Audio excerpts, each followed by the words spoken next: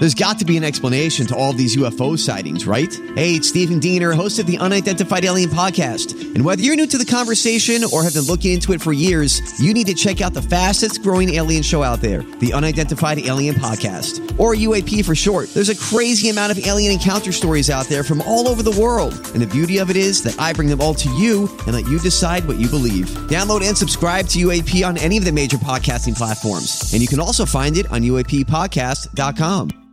Hi, everybody. This is Adriana Trajani. I'm the host of You Are What You Read. I have the privilege of interviewing luminaries of our times about the books that shaped them from childhood until now. We get everybody from Sarah Jessica Parker to Kristen Hanna, Mitch Albom, Susie Essman, Craig Ferguson, Rainn Wilson, Amor Tolls, you name it, they come, they share. New episodes of You Are What You Read drop every Tuesday on Apple, Spotify, or any major streaming platform wherever you listen to your podcasts.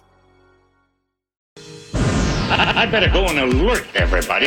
It's another My Talk Dirt Alert. The stories and headlines getting our attention from the world of entertainment and showbiz on My Talk 107.1. Care to share with us?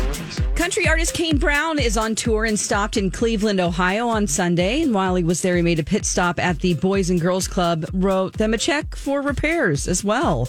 Kane said, "There's no telling where I would have been staying out of trouble if I didn't have sports. I love basketball, and we get to give these kids a new gym today, and I think it's amazing." Well, we think you're amazing.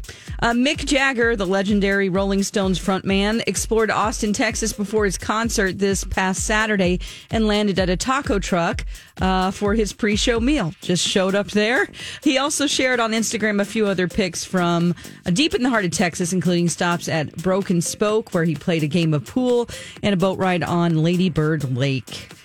And Adele has broken Taylor Swift's record just 3 days after the release of her 30 album. According to Billboard, 30 is the top-selling album of 2021 in the United States, with over 500,000 albums moved between its November 19th debut and November 21st. Taylor Swift's Evermore has sold 462,000 so far in 2021, and Adele's first week sales toppled Swift's Red version, which has moved 369,000 copies in the first week.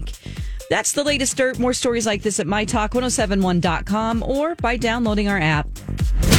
Okay, appreciate the info. Dirt Alert updates at the top of every hour. Plus, get extended Dirt Alerts at 8:20, 12:20, and 5:20.